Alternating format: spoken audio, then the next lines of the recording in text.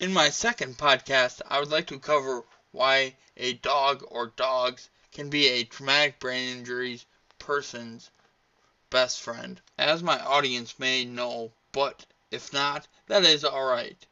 I own two Labradoodles named Mally and Bella. So let's get started. Reasons why I love unconditionally my two dogs is because they are always there for me.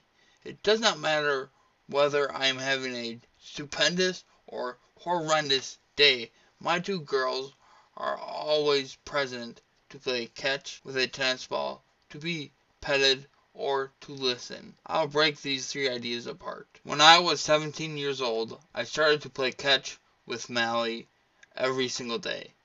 When I say playing catch with Mally, I really mean using a thrower stick and a tennis ball. That gave me plenty of time to not be around people so I could sort through my thoughts and better prepare for the day. A person might know how physical contact improves a person's mood, but does that same thing apply to pets?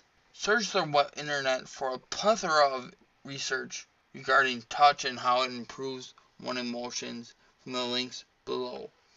This goes along with showing affection as well. So I love every time that I come home and my dogs are always excited to see me there with their tails wiggling. If a person attends church, he or she might hear the word pray a lot. Well, my dogs are always there, present, to listen. They never criticize. So, the additional benefits of having a pet after a brain injury is they teach a person a responsibility to be happy and to give with an open heart. Okay, so now I'll break these three ideas down. So the responsibility of feeding, watering, and letting the pet go out to the bathroom. The second thing is a lot of pets most often reflect the personality of its owner. So in other words, if you are going to be happy and carefree, then your pet will be happy and carefree. And to give with an open heart. They don't actually identify that this is their new home or food bowl.